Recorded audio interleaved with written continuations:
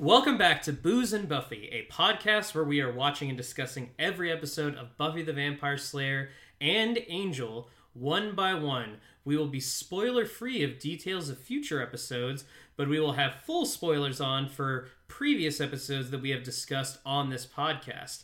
I'm Harrison, and I love hot men and monsters fighting each other. And I'm Jason, stealing hilarious jokes from Harrison's Twitter account. But you know what? It is an accurate statement about me. I am a sucker for a monster movie. Like, little monsters, big monsters, fictional monsters, real monsters. Like, What about Real Monsters? Real Monsters. Fuck yeah. That show was great. All right, Jason, tell me what episode we're watching today.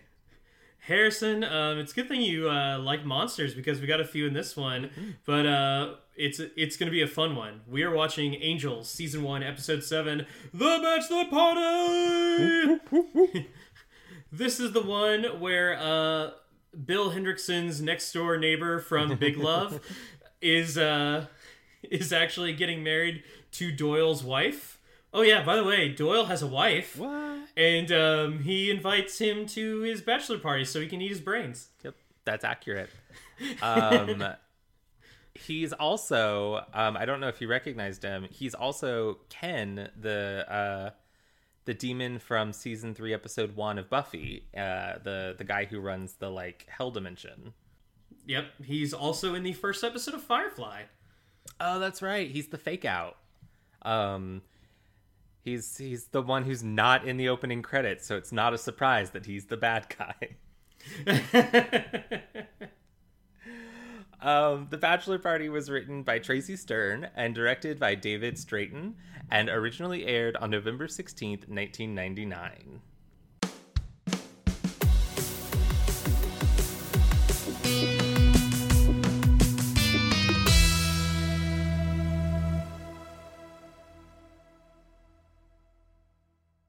Well, Jason, tell me, what are you drinking this week?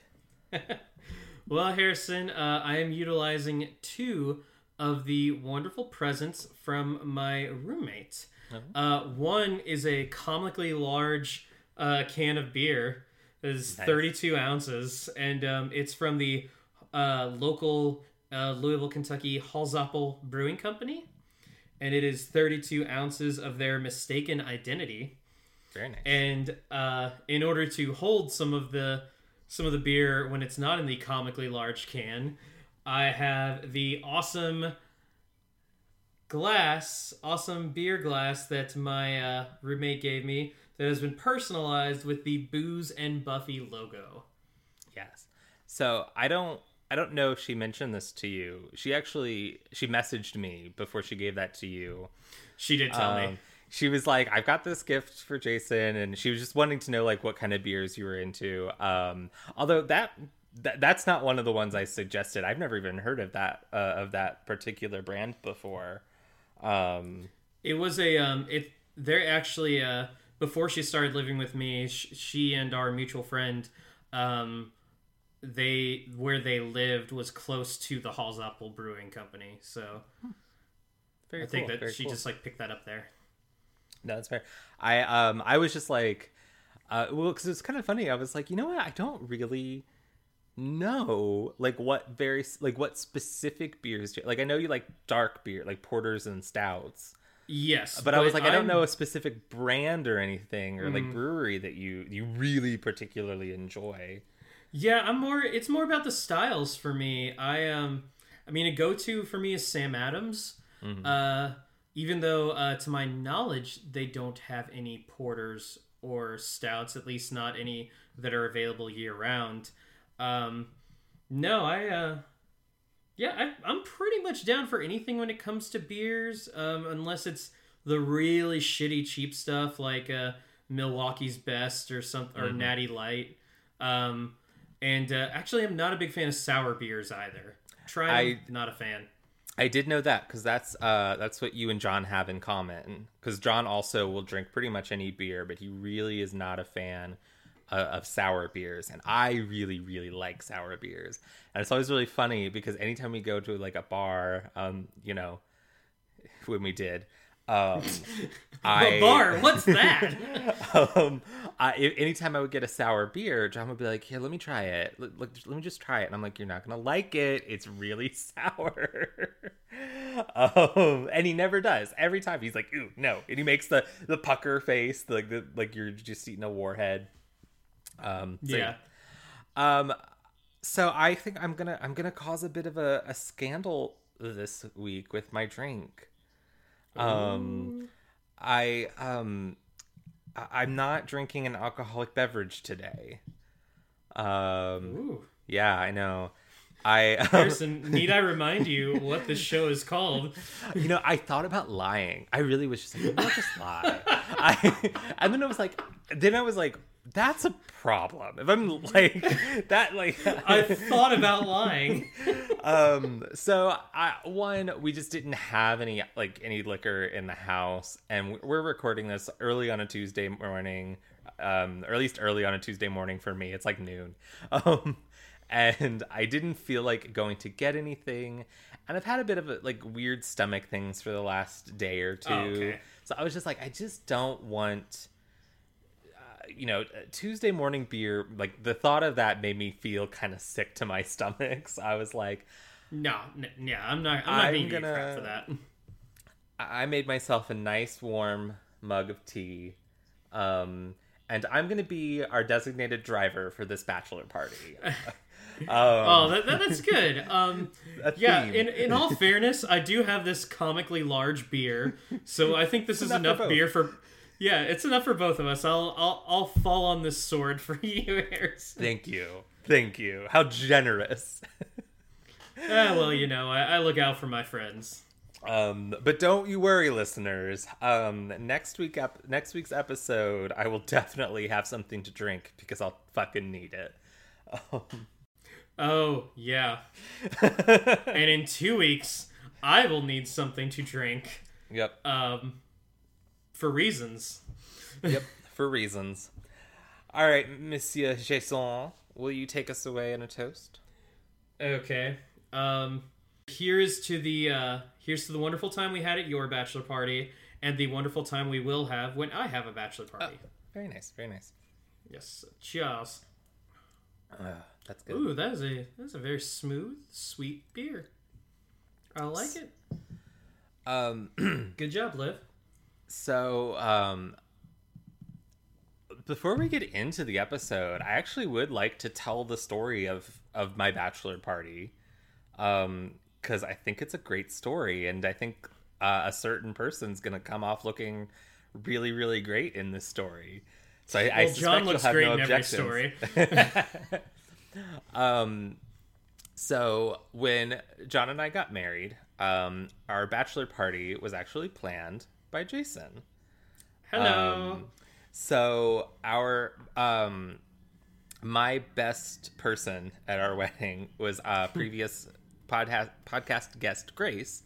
But at the time, she was living in Myanmar. She was she had like an internship there, and she came home for the wedding. And then but Jason ended up taking care of the bachelor party just so that Grace didn't have to plan a bachelor party while also planning international travel.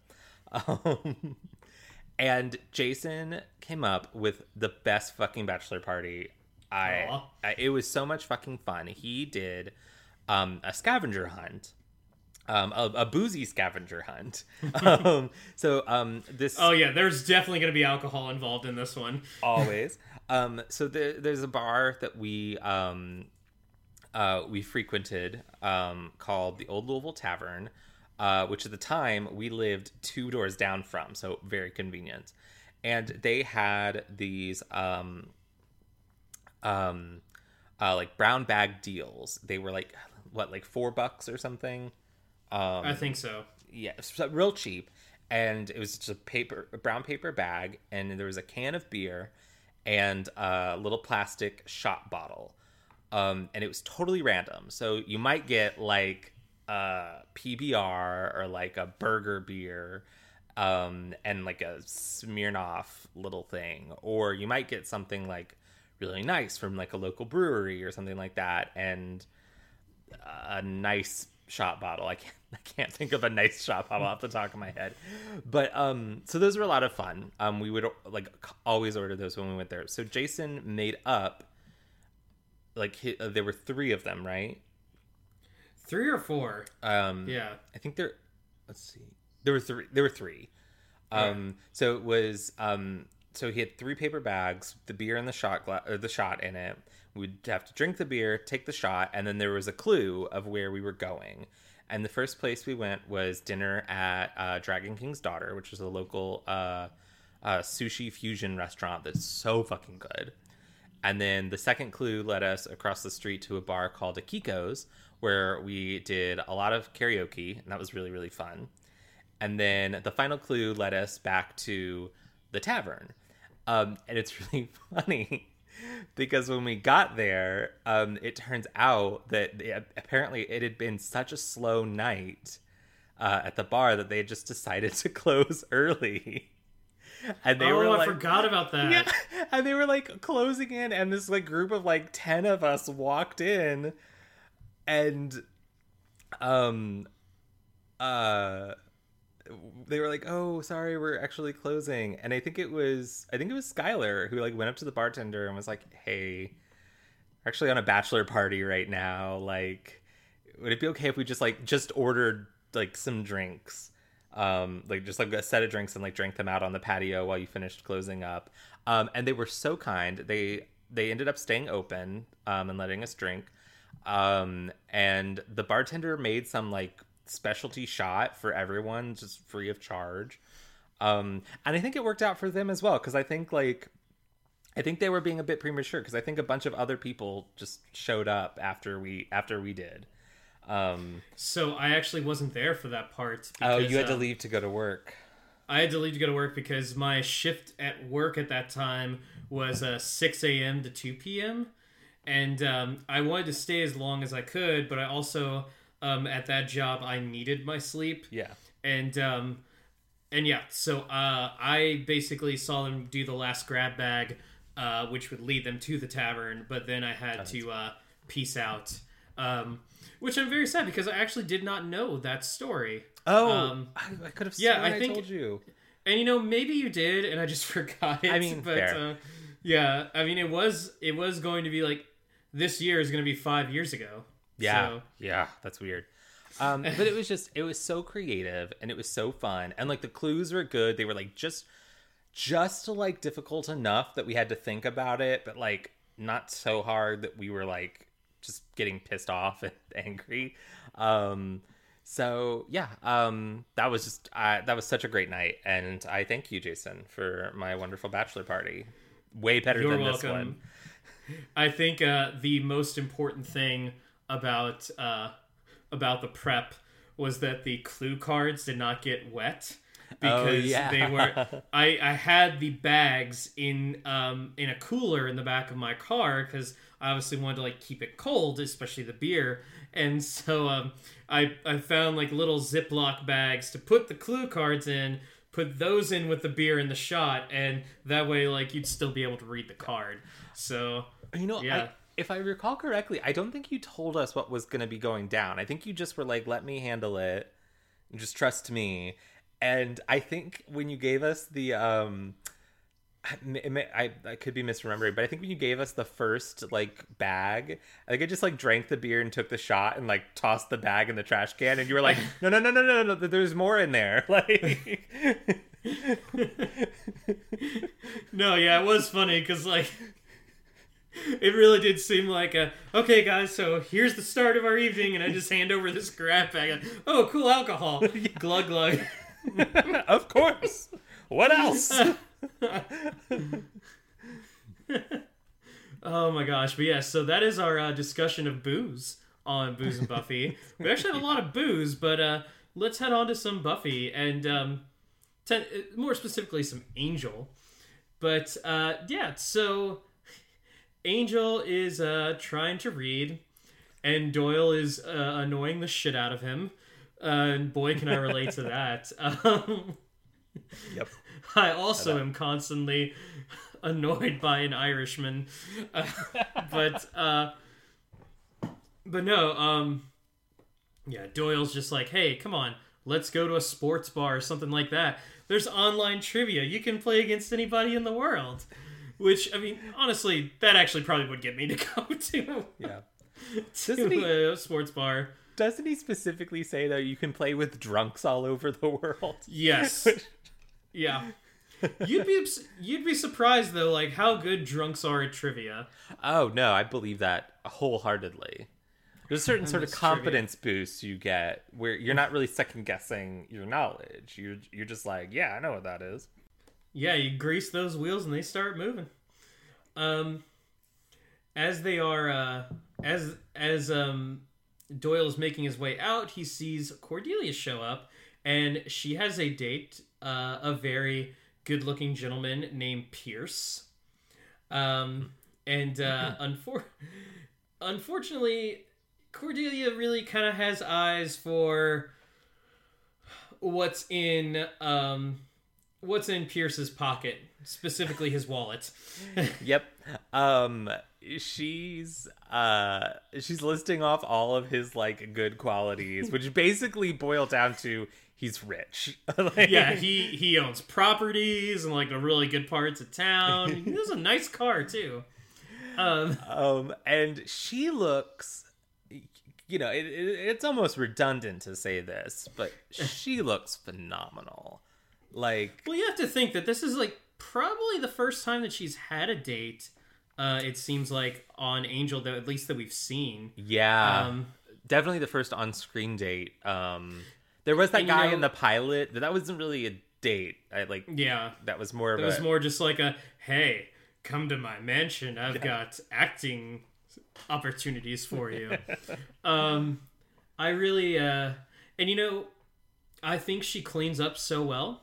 Well, maybe not specifically because of this, but she's also living in a much better place, and she has a really cool roommate, Phantom Dennis. Phantom Dennis. Oh, you know, Phantom Dennis helped her pick out that outfit. Oh yeah, Phantom Dennis might be like me. I don't know if I've mentioned it on the show before, but I have a oddly keen ability of picking out, like, if a girl shows me her closet, her wardrobe, I can pick out the perfect outfit for her. It's crazy. Phantom Dennis of you. Yeah, I don't know what it is. Hopefully I don't get bricked up into a wall. That would scare the bejesus out of me. Doyle obviously still has his crush on Cordelia. And it's really funny that Cordelia is trying to really rush Pierce out of there. But both Angel and Doyle show up and have they're doing that whole like, oh, well, where are you going? Yeah. When will you be back? and Cordelia's like, don't wait up. In other words, she's ready to plow that guy. She also is just like, if I don't show up for work tomorrow, clear out my desk. Cordelia plans on moving quickly. She does not like being on the lower end of the financial ladder. Doyle isn't exactly thrilled about this, and so he like just starts he basically just like jumps on his sofa and just starts like looking through a book and complain about how crappy it is that Cordelia's going out there and that she like wouldn't really want to go out with him due to him being half demon and everything. And at this point, a picture falls out of that other chick that's a big part of our podcast, Buffy Summers. Buffy Summers. Doyle picks up the picture and is immediately like, "She's hot," which she is. Doyle's like go-to reaction whenever he sees a woman. He's just like, "Oh man, like, is this an old squeeze of yours? And oh, do you think she'd be into a guy with an Irish accent?" And then he sees Angel's face and is like, "Oh, this is Buffy." Do you think that line, that do you think she'd be into a guy with an Irish accent, is a little bit of a jab at David Boreanaz's His bad Irish accent. um, I mean, Angel could have just immediately said, like, yes, me.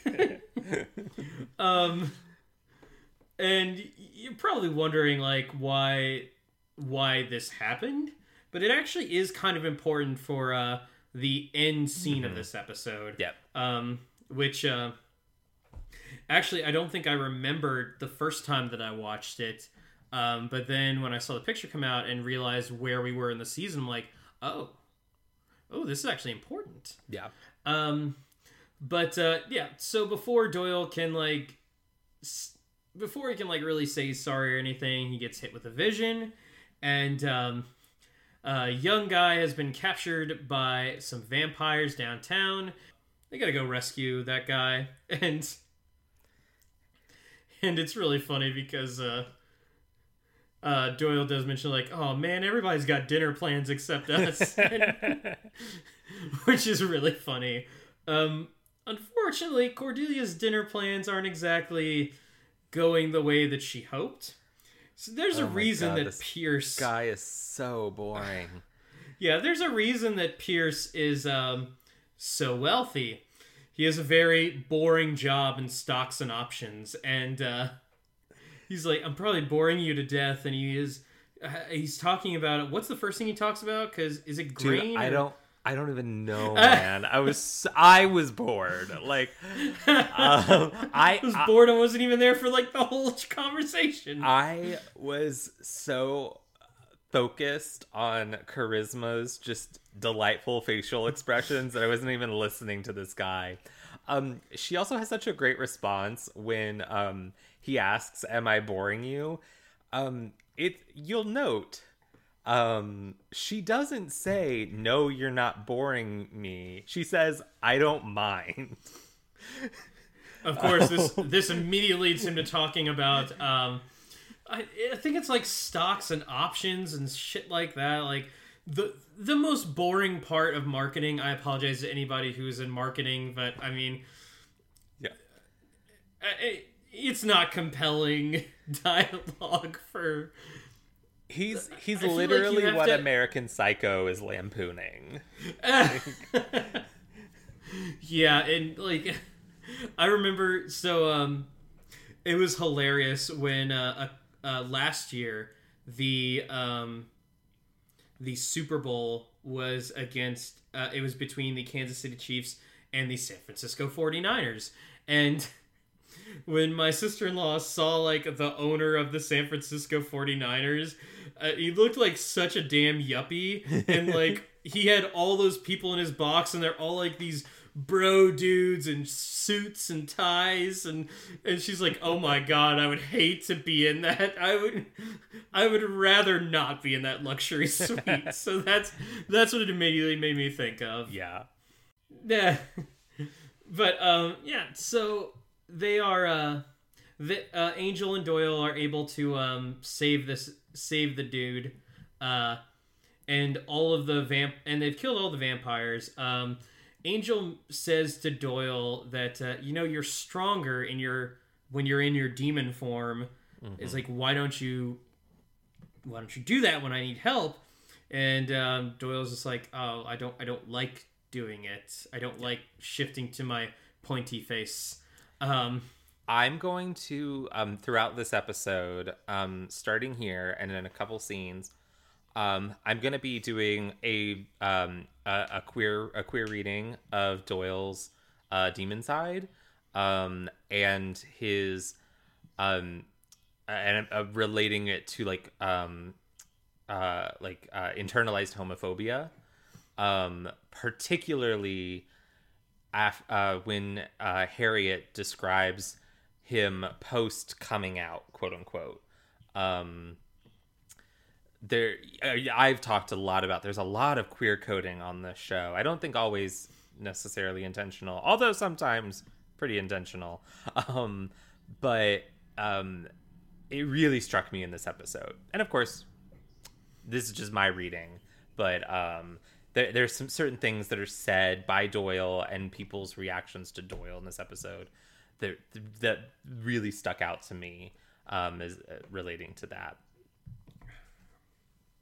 I look forward to hearing it. So Pierce is driving. Unfortunately, Angel and Doyle do not get every vampire. One does get away. He ends up following Doyle back to Angel Investigations.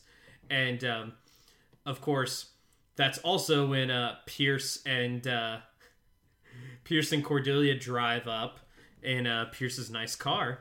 And he's very eager. He's like, oh, man, I wish I could have taken you back to your place. She's like, my car's here. She wants to get away from this dude. And he thinks he's in. Like, he's like, oh, let me walk you up to the door. Oh, my God. He is not reading the room. No. There are times that I feel like I've been clueless in certain circumstances, but I fortunately have never been as clueless as this guy, to my knowledge. So it turns out that the vampire does show up, and the minute the vamp immediately vamps out, Pierce just screams and gets out of there. Does he? Maybe this is my imagination. Maybe I'm projecting a dislike onto Pierce that I have a memory in my mind of him using Cordelia very briefly as a shield before running away. Did that actually happen, or did I just make that up? It could have, but I honestly don't remember. Okay. It would be very in character for Pierce. But yeah, Pierce just Pierce gets into his Mercedes and just gets the hell out. Speeds off. Doesn't wait for Cordelia to get into the car. Doesn't yell, come with me, let's get away. In fact, I think the vampire has a hold of Cordelia while Pierce is driving away. Yeah. And, good news is that's the last we see of Pierce. But then Doyle shows up with a crossbow. God, these Buffyverse characters and their crossbows. And he's trying to shoot the vampire, but it's still holding on to Cordelia. Now, the vampire is using Cordelia as a shield almost. Yes. But Doyle ends up. He does have a really good line though. I can't remember what it is though, but it definitely sounded pretty badass. Is because it gets repeated later, so we definitely should. I don't know, man. I watched this episode yesterday afternoon. So. Yeah, me too. Doyle does. Doyle is suitably badass in this scene. Yes. Enough to get Cordelia's attention. Yeah. But he shoots the vampire in the foot, and that's a really impressive shot. That's not easy. That is a small target, stressful situation. Props, Doyle. Unfortunately, the crossbow only has one bolt in it. Notoriously. I feel like there have to be crossbows nowadays that have multiple bolts. But those are also probably like carbon or maybe even something stronger, not wooden bolts. Yeah. If I had to guess. So probably not so even though it'll be good in a fight, it probably won't be as effective as against vampires. Doyle does get into a fight, and he doesn't want to morph into his demon mode, but fortunately he is able to grab the bolt and stake the vamp,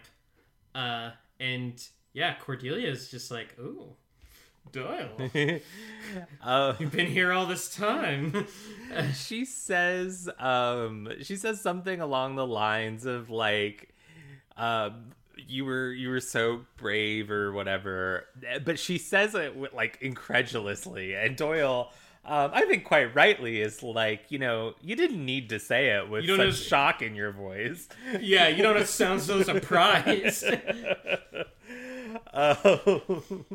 But no, this like I mean, I believe that Cordelia has been very much aware of Doyle's like flirting towards her, and she probably thinks like, oh, I think he's got a thing for me. And she talks about this with Angel the next day, and she's like, I told myself that I wouldn't like go down the geek hole after Xander Harris. So yeah, Xander gets an appropriate shout out in this episode. Yep. She doesn't want to date another fixer-upper. Yeah. But she's like, maybe I want like a guy who is like, brave and actually cares about people. So good for you, Cordelia. Way to see past those like vapid Wall Street guys. So there's two other things she says during this talk with Angel. The show, once again, doing a great job of showing Cordelia's growth, but also making sure that she's still fucking funny. Yeah, and because she has one part where she's talking about Pierce, and she's like, the whole time we were having dinner, I was thinking to myself, if he saw a monster, he'd probably throw his shoe at it and run away. And then she goes, turns out throwing the shoe was giving him too much credit. Which, loved that. But then when she's talking about she's talking about like maybe she should be looking for a guy who has all these other qualities that she maybe hadn't necessarily been looking for before.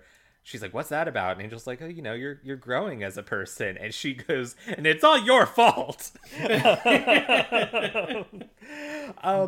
But that does get to the heart of something that I think is going to be, we're going to come back to a lot of how good for each other Cordelia and Angel really are.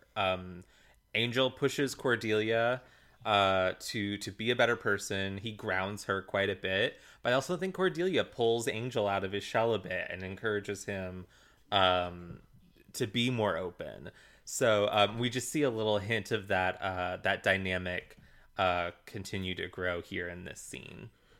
By the way, similar to last week's episode, but I think in a much better way, because this episode is much better, or excuse me, not last week's episode, the last Angel episode that we did, Sense and Sensitivity. Angel is not the main character once again in this episode, but I think he serves a really good purpose, and similar to our actual last episode, The Initiative, I think that this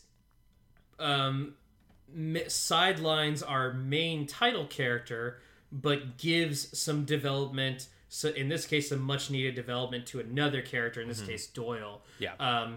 And also, both episodes, The Initiative and this episode, are really silly.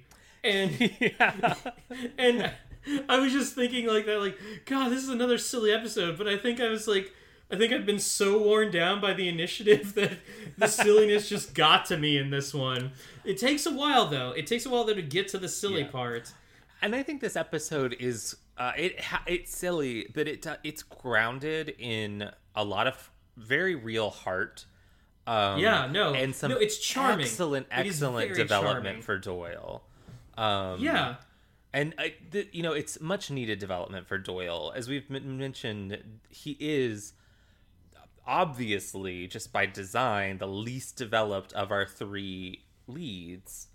So to get this episode that really focuses on him and his past is good. And to find out some surprising things about his past, it adds a whole lot of depth to him that I enjoy. And we're about to find out about that past right now, because Cordelia wanted to ask him for a mochaccino as a thanks for saving my life sort of thing.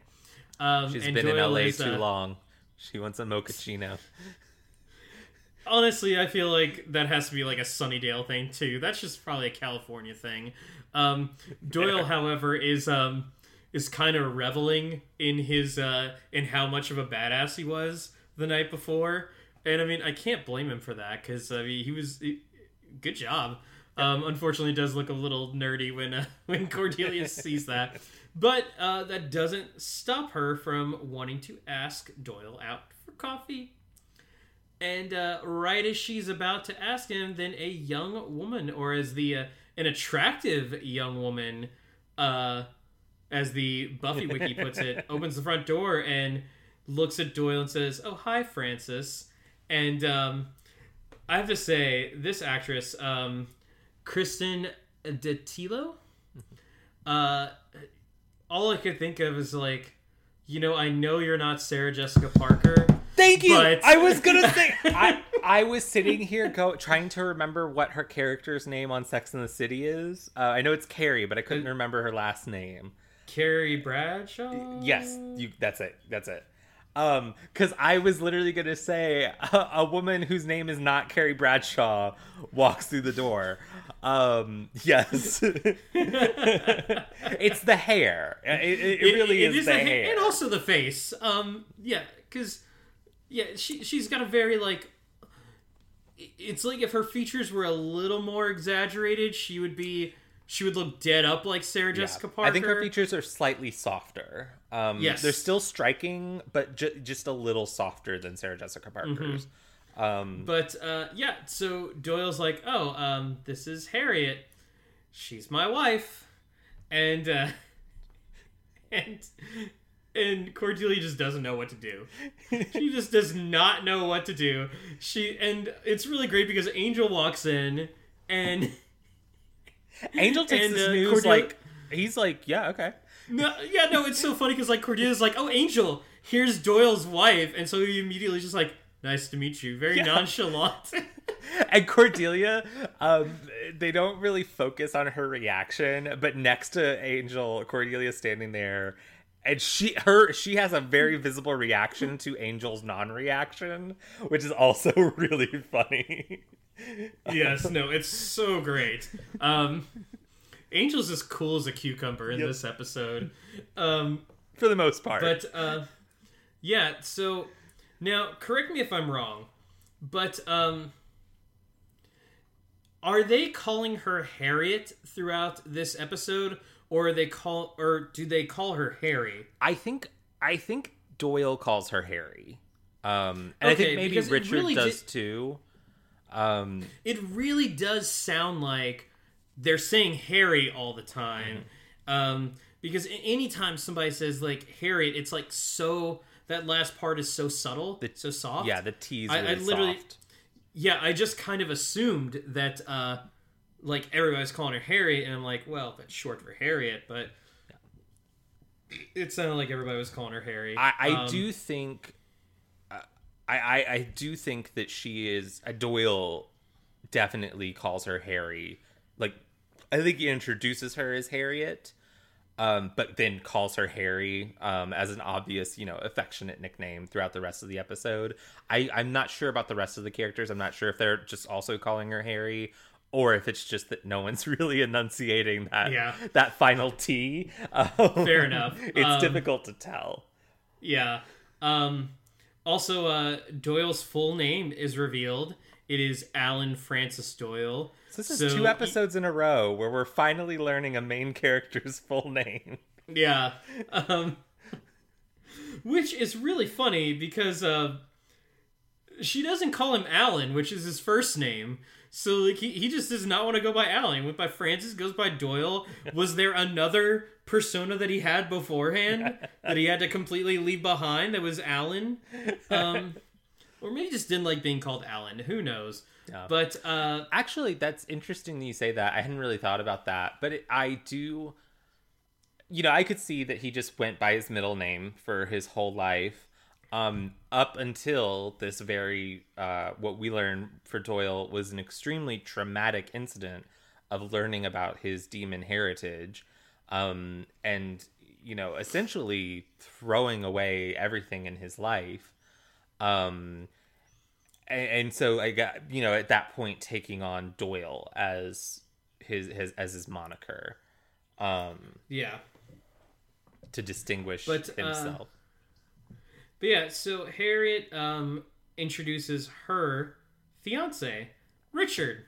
who, as we mentioned in the top of the episode, has been in several things. It is really funny that even though I've seen all three of the Joss Whedon shows that he's been involved with to completion, a show that I've only seen 2 seasons of, Big Love, is the first thing that pops into my mind. I'm like, is he the next door neighbor that just like really wants to be friends with Jennifer Goodwin? He is. He is. God, he has such a distinctive I need to watch the rest face. of Big Love. You do. It's so good. I love the crap out of that show, and I love the fact that, like, despite the fact that it's on HBO, it's never too it doesn't have like the graphic stuff that you would expect from HBO. It could very easily be on any network, really. Yeah. It probably was just like, oh, because it's about polygamy, that's why it had to like go to HBO. And also Bill Paxton makes everything better. Yeah. I can never get enough Bill Paxton. R.I.P. R.I.P. And he's fucking great in that show. I was just gonna say, you're right. There's not a lot of like nudity or cursing on that show, and when there is, like, it's utilized very well. But I will say there is an episode where you see Jennifer Goodwin's butt, and I was like, Snow White's butt, no!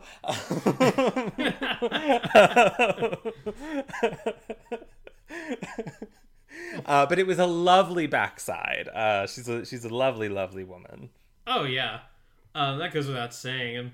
I'm glad that she's like actually married to Prince Charming. It's really funny when Richard first walks in because he immediately goes to Angel, assuming that that's Doyle, and he's like, "Oh, well, I mean, I didn't expect somebody who like looks as good as you do," or he says something to that effect. Yeah. There you go, proving your theory that everybody loves either David Boreanaz in real life or Angel in the show. Also, just poor Doyle. This keeps happening to him. Really does. Oh my gosh. And of course, like, this is corrected. He's like, oh, well, okay, that makes sense. But yeah, so Richard does... Technically, Harriet does not introduce Richard as her fiance. She's just like, oh, this is Richard. And that's when Richard kind of spills the beans. They're like, oh, we're getting married. And it is really funny because Angel's just like, hey, let's kind of give these two some room. And he says that to Cordelia. And they leave. Richard leaves. And... so that's when Harriet is like, okay, I am getting married, so I need you to sign these divorce papers. Mm-hmm. And I can understand that Doyle is a little overwhelmed by this, but at the same time, it's like it's kind of like you shouldn't expect her to kind of keep being there, because I mean, this is a relationship that you've never mentioned to either Angel or Cordelia, who are like the two people you're closest to at the moment. And she did, from Doyle's viewpoint, she did walk out. Mm-hmm. This is later kind of revealed to not be so true. Yeah, we learn what I really like about this episode in general is that neither Harriet nor Doyle are really the bad guy. It takes a more nuanced approach to this relationship that was, a marriage between two very, very young people. Who were blindsided by something they never could have expected. And neither of them handled it particularly well. And, it could have been easy for this episode to just have Harriet come in and be a total bitch. But she's not. I like Harriet a lot. I think she's a great character. She is willing to, we see her admit her fault in the falling apart of their relationship. But she also, like you said, she's not, she's not willing to take on the entirety of the blame because, she's not deserving of the entirety of the blame. Yes. At this point, we get Doyle's version of the story, which he does explain that he'd never met his father, and like you said, at age 21 was the first time that his demon side first showed, and he was already married to Harriet, and that's when his mother decided to say, like, oh, by the way, I fucked a demon, and you're his son. Yep. So he says that Harriet left because she couldn't handle that her husband was half demon, and which we later find out isn't entirely true. So it's really funny that oh, you know what? You should find out what's going on with this guy, because I mean, he seems a little too boring, a little too bland, and Angel reluctantly agrees, but he does say, "Don't tell Cordelia," and Doyle's like, "Why?" He's like, "Oh, well, she'll want to charge you," which is true. Yeah, so, they know Cordy. They really do. They've got her number. What's great is that yeah, so we do get this scene of like Richard picking up some boxes, and Angel's kind of like following on a rooftop, and then he goes into this place called Straley's Steakhouse, and Harriet shows up, and she's back in the kitchen with Richard. And so he goes into like the back area, grabs a bottle of wine, drinks a little bit, and picks up a knife, big knife, and then turns into a demon. So hey, guess what? He's a demon too. But so he like is heading towards Harriet, and that's when Angel crashes through a very expensive window, and he tackles him, and so. He keeps punching Richard, but he's like, "Why aren't you fighting back?" And Harriet is like saying, "Stop!" And she's like, and he's like, Angel's like, "He's a demon." She's like, "I know." And yeah, and it turns out that he is a what is the name of this demon? Oh gosh, that's a good question.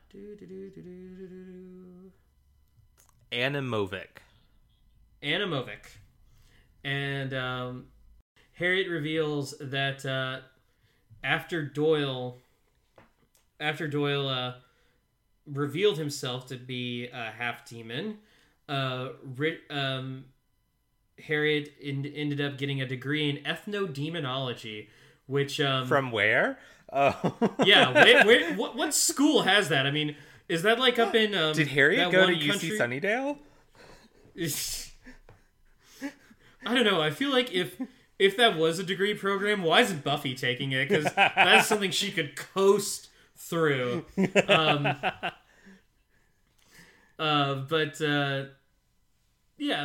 in this, so she said that Doyle, like, she was afraid initially of Doyle's demon heritage, but then she like adjusted to it, and she even like wanted Doyle to, hey, find out more about yourself, like get more into this, like learn more about your persona, and Doyle just wasn't having it. Yeah. And so he just shut down, withdrew, and it wasn't a good person to be around. So that's kind of like what split. Like Harriet was trying to be really supportive. Doyle just did not like that part of him, and it, like, if you don't like yourself, it's hard to like somebody else. Yeah. So this is where I'm gonna go into that queer theory a bit and queer reading of this. You can, I think you can make a reading into this that is kind of there are parallels to Doyle's situation, to people who come out of the closet.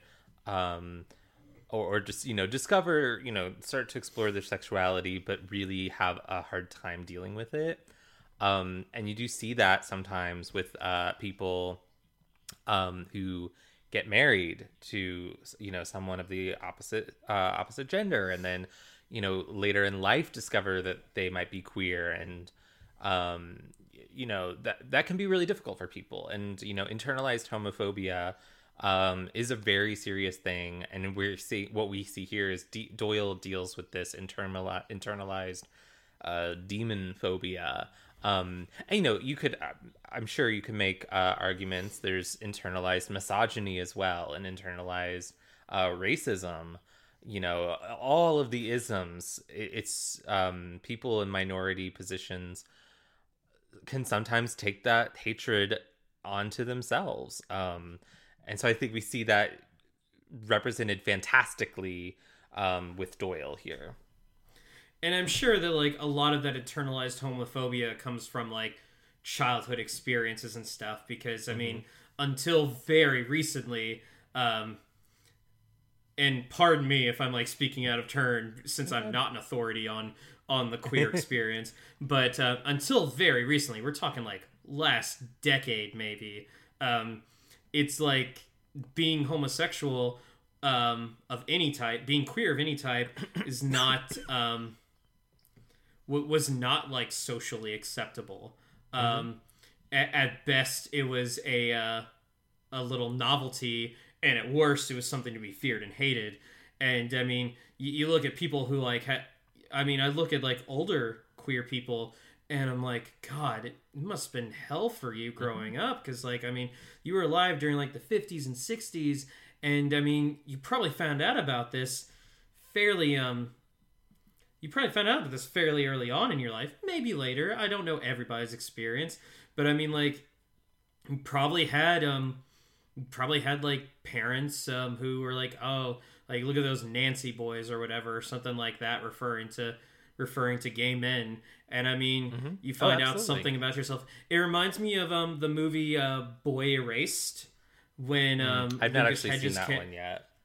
Oh, okay. I really liked it. I know that you have. I do know that it's like about like conversion therapy, right? Yes. And like when Lucas Hedges' character first finds out about, like, when he first realizes that he has these urges, he sees it as bad, and it doesn't help that Russell Crowe, who plays his father, as well as a minister, reinforces that. Yeah. So it's something that that Lucas Hedges originally sees, like, this is bad, I'm wrong, and that's what he's fine with, going to this conversion center, until of course he sees, like, what happens there. Yeah. But yeah, that's my 2 cents. Luckily, we are, obviously everything's not great, but everything's not perfect. But we are, I do think, as I think the next generation of queer kids, every generation just gets it a little bit easier. I know, my generation had it much easier than the ones that grew up during the AIDS epidemic. And, I still had my struggles. I dealt with my own internalized homophobia as a teenager. I feel like I got over it pretty quickly, but, I feel like kids now, younger kids, teenagers, have it even easier. And, and that's good. It's good. Yeah, like we're getting there. Yeah, every generation, it should be easier. And I mean, not to take away from the queer spotlight, but that shouldn't just be a queer thing. That should be like, that should be in everything. Yeah. Like, I mean, one could argue that, like, one of the goals of your generation is to make life for the next generation easier. It absolutely should be. Which is why people who are like, not everyone has that. Yeah, which is why people who are like, oh, you should pay you shouldn't have your student loans forgiven because I paid for mine. That's bullshit. Fuck you. Yeah. I almost went on a rant for a second, but I'm not going to. Yeah, Jason already went on a semi-rant, so we don't need... But no, I don't need rant after rant. But you're absolutely right, though. That I'm looking at this from a queer perspective because I am a queer person, and that's my perspective. So, but you're right. There are a lot of other ways this could be read for any marginalized community.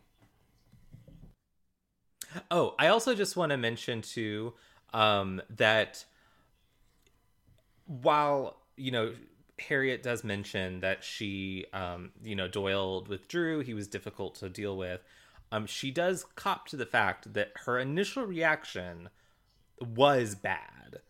Which almost certainly did not help. Which is why help Doyle in any way. Which is probably what led to both of them, both of them being at fault for the relationship. Exactly, the marriage ending. But yeah, so after Angel kind of fills in on Doyle, he fills into Doyle about the type of demon Richard is. He's like, oh man, they must be super dangerous and everything. And Angel's reading up on them as he's going, oh well, they used to have really bloody customs and rituals, but these were abandoned to open up a chain of restaurants. Although you gotta love that. That's very funny, but I did notice he was they abandoned them at the turn of the century, so I'm assuming that's 1900. That book looks way older. I'm sorry. Oh, by the way, can we talk about for those of you who watched the inauguration of our newest president, Joseph R. Biden Jr., did anybody notice that his family Bible looked like the damn vampire book from Buffy? I mean, I'm not, and that is in no way trying to be mean towards that Bible. I think that's awesome. No, I respect that Bible more now. Yeah, no, I saw a meme that says unto every generation a president is born. Nice. But yeah, so Doyle's oh my gosh, she didn't break up with me because I'm a half demon. She broke up with me because I'm a dick. Yeah. So he decides to sign the divorce papers. Gives them to Harriet when she and Richard come back, and so Richard's like, "Hey, look, it would really mean a lot to me if you came to my bachelor party," and unfortunately, he says a couple of things. He's like, "This is celebrating us. I mean, because you're a bachelor too," or maybe that's later at the actual bachelor party. It's during the toast. It's he makes a couple of comments. I'm really not helping your case, dude. But I do want to say I really like this episode. I do think though that this episode makes a mistake here that keeps it from being that keeps the episode good but prevents it from being great. And that's honestly the bachelorette party concept that separates Harriet and Doyle for basically the rest of the episode until the end. I almost think I would have preferred more of their interactions other than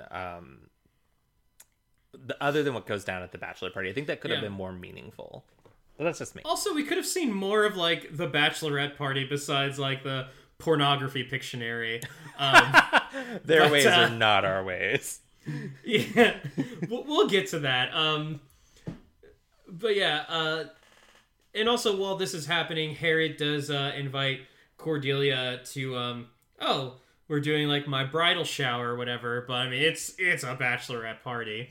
But yeah, so and Richard does mention to Doyle that he wants his blessing to the new union, since that is since he was the first husband of Harriet. Doyle agrees because he's he's really trying to make sure that he's giving Harriet, person that he still obviously cares about, the chance to be happy. Yeah. And so this is This next scene is just when it starts getting really silly, and I love it.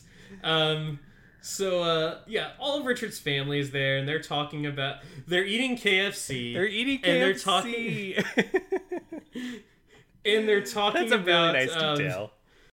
Yeah, they're talking about, like, the bachelorette party. It's the bachelor party. It's funny because it's like, Aunt Martha's the one who brings up, like, oh, I guess you'll have one of those strippers. They're like, we're not having a stripper. It's like, I know what happens at these bachelor parties. And so they're like, all right, so what are we going to have? Are we going to have buffalo wings or, like, foie gras? And they're like, well, buffalo wings. I mean, come on. It's all about the booze and the stripper. and so then, and then they're like, okay, so we'll have like food, then beer, then like toast with more beer. We'll have the stripper. We'll do the ritual eating of the first husband's brains, and then we'll do charades. And then that's when one of his cousins is like, wait. Hold on. What was that? Charades? Charades? I don't know about that.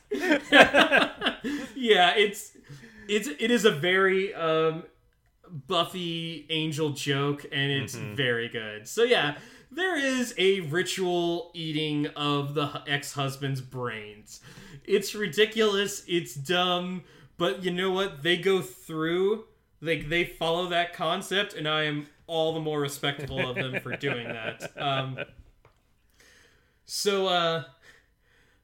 Doyle does show up to the restaurant, but he also has Angel, and everybody's like, whoa, he brought somebody. Brought a really good-looking guy, if you know what I mean. And Angel, again, just being cool as a cucumber, looking around,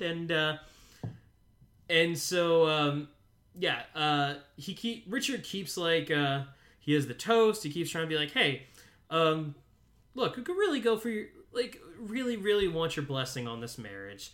And he really doesn't say too much of anything. Doyle's just kind of like there. And Harriet, meanwhile, is talking about, Doyle's past, how like, he used to be a third grade teacher. Yeah. He used to volunteer at a food bank. And Cordelia just can't believe any of this. She is floored. She's like... she basically accuses Harriet of lying to her. She's like, no. Yeah. She says, are you sure he wasn't held back? And that was just his cover. This is very funny, but it's also really significant to, like, we see, like, we are learning about how different Doyle was before he learning about his demon half basically ruined his life, at least from his perspective, and how he, has become the man that we know, our little lovable rogue.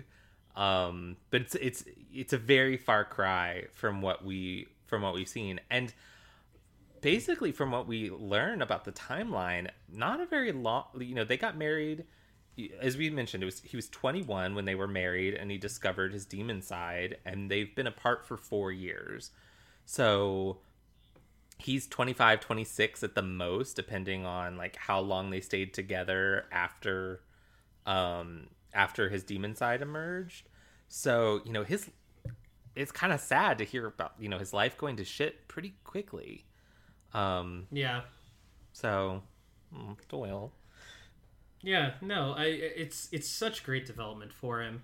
And it kind of like, it also kind of gives a little possible window into why he has this destructive behavior, which is this self-destructive behavior that's kind of been like his calling card, like the drinking, the debts, all this stuff that like really has kind of been the only side that we've seen of Doyle, which is the only side that Cordelia has seen of Doyle. Yeah.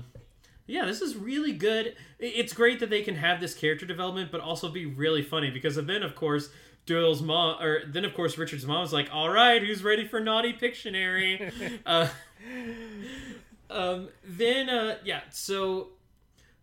Angel is doing what he does best now. He's doing some investigating, and he sees Uncle John performing like a blood rite, and so he's like, okay, this is bad. So he like hears one of their phrases and then calls Cordelia. Cordelia gets Harriet, and so he's like, Harriet, can you translate this for me? And as soon as he hangs up, that's when Richard's Klansmen, Ben and Nick, they start getting into a fight, and unfortunately, four demons are a little bit too much for Angel, at least in those small quarters. So then they just like, throw him out a window, because as you do. And this might be one of my favorite parts. Harriet like gets the translation of what they were saying. It's like, oh, ingesting past love, and so she's like, guys, do you know why they would say this? And Richard's aunt is like, well, they're certainly not going to eat your ex-husband's brains. Smooth. Very, very smooth.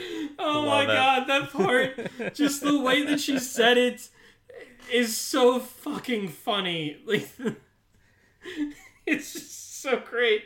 I don't care if it was done to like cut down some time to get like Harry to the bachelor party, but god damn it, that was hilarious. Yeah. But yeah, meanwhile, Richard has been enjoying his stripper. Okay, can I just have something to say about this stripper. Why the fuck is she so fuzzy? Her outfit was like it's so weird. Yeah, there was like a lot of just like fur and stuff on the outfit. Yeah. Yeah. I don't know, maybe that's what strippers were like in 1999. I don't know. I was 10 years old. Yeah, so at this point Doyle's like, you know what? We both get a chance to make Harry happy. She gets to be happy with you, and I don't get to stand in her way. So he's like, I give you my blessing. And of course, this means to Richard and the clan that consent has been given. So, by the way, listeners, that's not what consent is. Yep. No. No. You cannot trick someone into giving you consent. If it was tricked, it's not consent. Anyway. Bad demons. Bad. So this then leads to them putting Doyle into a box that just has his head showing. And they like draw a line just to, make sure that they know exactly where to cut.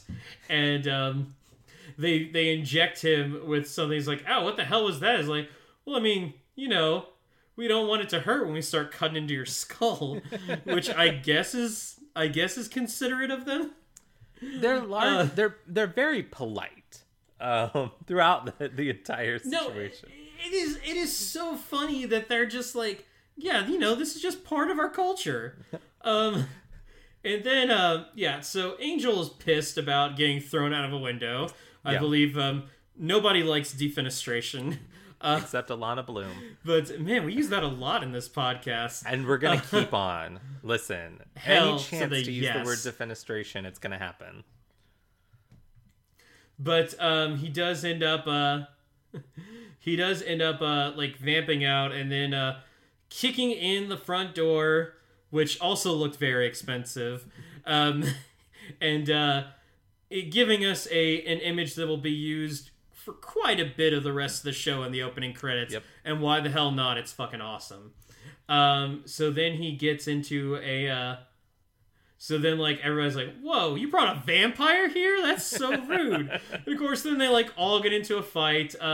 Doyle's eventually is able to get out as well, and against like all of his reservations, he's like, I think he's just at this point really pissed that they wanted to eat his brain. Yeah. So oh, I almost forgot when Richard was about to do the brain eating, they bring out like a fork. It's like, excuse me, the shrimp fork. What the hell is this? It's like, it's a shrimp like it's a fork, a shrimp fork. You expect him to eat brains with a shrimp fork? Fucking idiot! Grab a soup spoon. A soup spoon. I love he's like, well, the ancient texts don't really specify, and I also like that Richard at one point he's like, sorry, like it's been so long since anyone in the clan has married a divorcee, so like we're not really up on this ritual. So that makes Harry just another LA divorcee. Oh, panic. But yeah, so Harriet and Cordelia eventually arrive, and that's when they're like, hey, stop. And so everybody's like, stops fighting, and she's like, Richard, were you really going to eat Doyle's brains? And he's like, well, I mean, we're just trying to follow the old ways. And yeah, it's like, hey, and Uncle John's like, hey, these rituals are important to us. And she's like, excuse me, when was the last time you were able to not watch ESPN long enough to spill the blood of a she-goat? Harriet makes, they accuse her of being racist, but she does make a good point that they are being very pick and choose about which of their culture's customs are important to them. And I will make a bold statement here, and hopefully this doesn't get me in trouble, but I do not think it is racist if a custom that you are pointing out is harmful to someone else. No, I absolutely agree. Yeah, like, I mean, I totally get respect. I'm totally for respecting people's cultures, but if a part of your culture, and I will call this out on my own like Catholic upbringing, if a part of your culture is in any way harmful to another, to like any other person, that is wrong. I don't care how old the culture is. That's just wrong. Yep. Yeah, I absolutely agree. Yeah, no, I actually did think about when they called her like a racist, and I'm like, I don't think that's racism. I think wanting people to be alive trumps whatever cultural traditions you have. But yeah, rant done. Harry does say that like, hey, I'm not gonna do this. Richard does say like, they're not gonna allow the marriage if we don't do the ritual. And so that's when I think they skipped over this part in the Buffy wiki, but it's kind of important. Like when Cordelia and Harriet show up, Doyle is still in his demon form, and that and Cordelia's like, I can't believe these demons are doing this. She sees like the demon form of Doyle, doesn't recognize that it's Doyle, and just like smacks him across the face with a serving tray. Yeah. And then when he when he shows up in his human form and he's kind of bruised on the face, she's like, oh, Doyle, what did they do to you? So yeah, so just so you know, Cordelia still doesn't know that Doyle is half demon. I actually find that hard to believe. I find it very difficult to believe that it didn't come up at the bachelorette party, unless Doyle specifically asked Harriet not to say anything about it. And if that's the case, I feel like that's something we should have seen. I feel like that would have been a significant moment. Because right now it just kind of looks like, Cordelia's a little ignorant, and I don't like that look on her. But yeah, so when Harriet looks at Doyle, she then goes back, gives her hands to Richard for a moment, and then when she leaves, she Richard's holding the engagement ring. Very, very easy visual cue that this wedding isn't happening. Yeah. And as she's leaving, she does say, Francis, if you say anything, I'll eat your brains myself. And then one of Richard's brothers comes up to him and is like, he's like, hey, she wasn't worth it anyway, man. Like, who wants a wife whose knees only bend the one way? I mean, he's got a point. I was like, is that a weird blowjob joke? Like, I don't know. Maybe that's I think it might just be sexual in general. Yeah, I think it might just be sexual in general. It doesn't have to specifically be a blowjob. But yeah, so Angel and Cordelia are that's the last we see of Harriet. Yeah. Unfortunately, because I think she's a really cool character, and I would have loved to have just, as you said before, I would have loved to have seen more, especially between her and Doyle.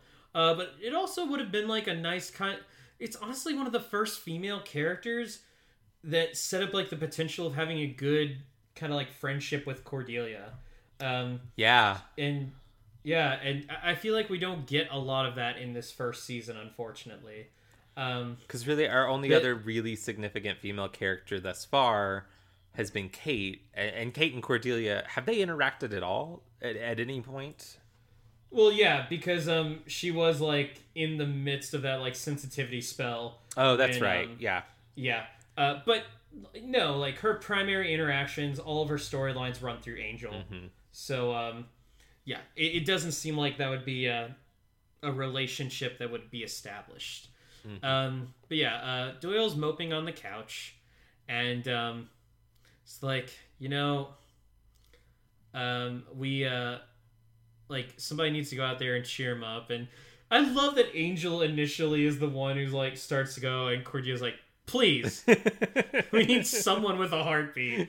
And she's like, look, we don't need a loser who pines about. We already have one of those in the office. and both Doyle and Angel are like, hey, rude. Cordy, like, getting right to the heart of the matter. But then Cordelia says, like, but Angel can actually pull it off. I mean, look how his clothes just hang on him. She's right. But yeah, she's like, you'll get through this, Doyle, because you're a nice guy. And like, oh, do you really think I'm a nice guy? And that's when Doyle has a vision. Well, and, before he has the vision, though, Cordelia has a line. It's just one of my favorite Cordelia lines, so I just want to make sure we get it in there. Oh, yeah, sure. She says, if I think it, I say it. That's my way. That's true, and that really is Cordelia. Sweet. It's she doesn't always use that lack of tact for kindness, but here, like, she is totally sincere. She thinks he's a nice person. She likes him, and he can trust her because she'd tell him if she felt the other way. Yeah, it's true. Cordelia is painfully honest. But yes, but then we have Doyle's vision, and hey, guess what? He recognizes the girl in the vision who's fighting a whole bunch of guys as oh my god, that's Angel's Buffy. And so yeah, I guess that means we've got another crossover coming up. Crossover. Yeah. It should be interesting. Harrison's not actually looking forward to the first half of this crossover. But hey, you know what? We're gonna tackle it. We're going to. It's gonna be. If we weren't doing every episode of Buffy, we would have like skipped at least. God, what's an episode we could have skipped? I think I mentioned it in the episode. I really wanted to skip Go Fish. Yeah. That was the one where that was the first episode where I was like, God, maybe we just go straight to Becoming, but no, we're doing honestly, like, every episode, rain or shine. Yeah. I don't know, maybe the Hansel and Gretel episode too. I was never a big fan of that one. Yeah. God, we're eventually gonna do Where the Wild Things Are. Ugh. Yep. But actually, now that we talk about it, it's usually the bad episodes of Buffy, and eventually like bad episodes of Angel that we have good conversations. We have good conversations. And sometimes we have a lot of fun, more fun than we would have with a decent episode. But yeah, we have a setup for our next crossover, and we can't really reveal too much without going into spoilers for a future episode, our episode next week.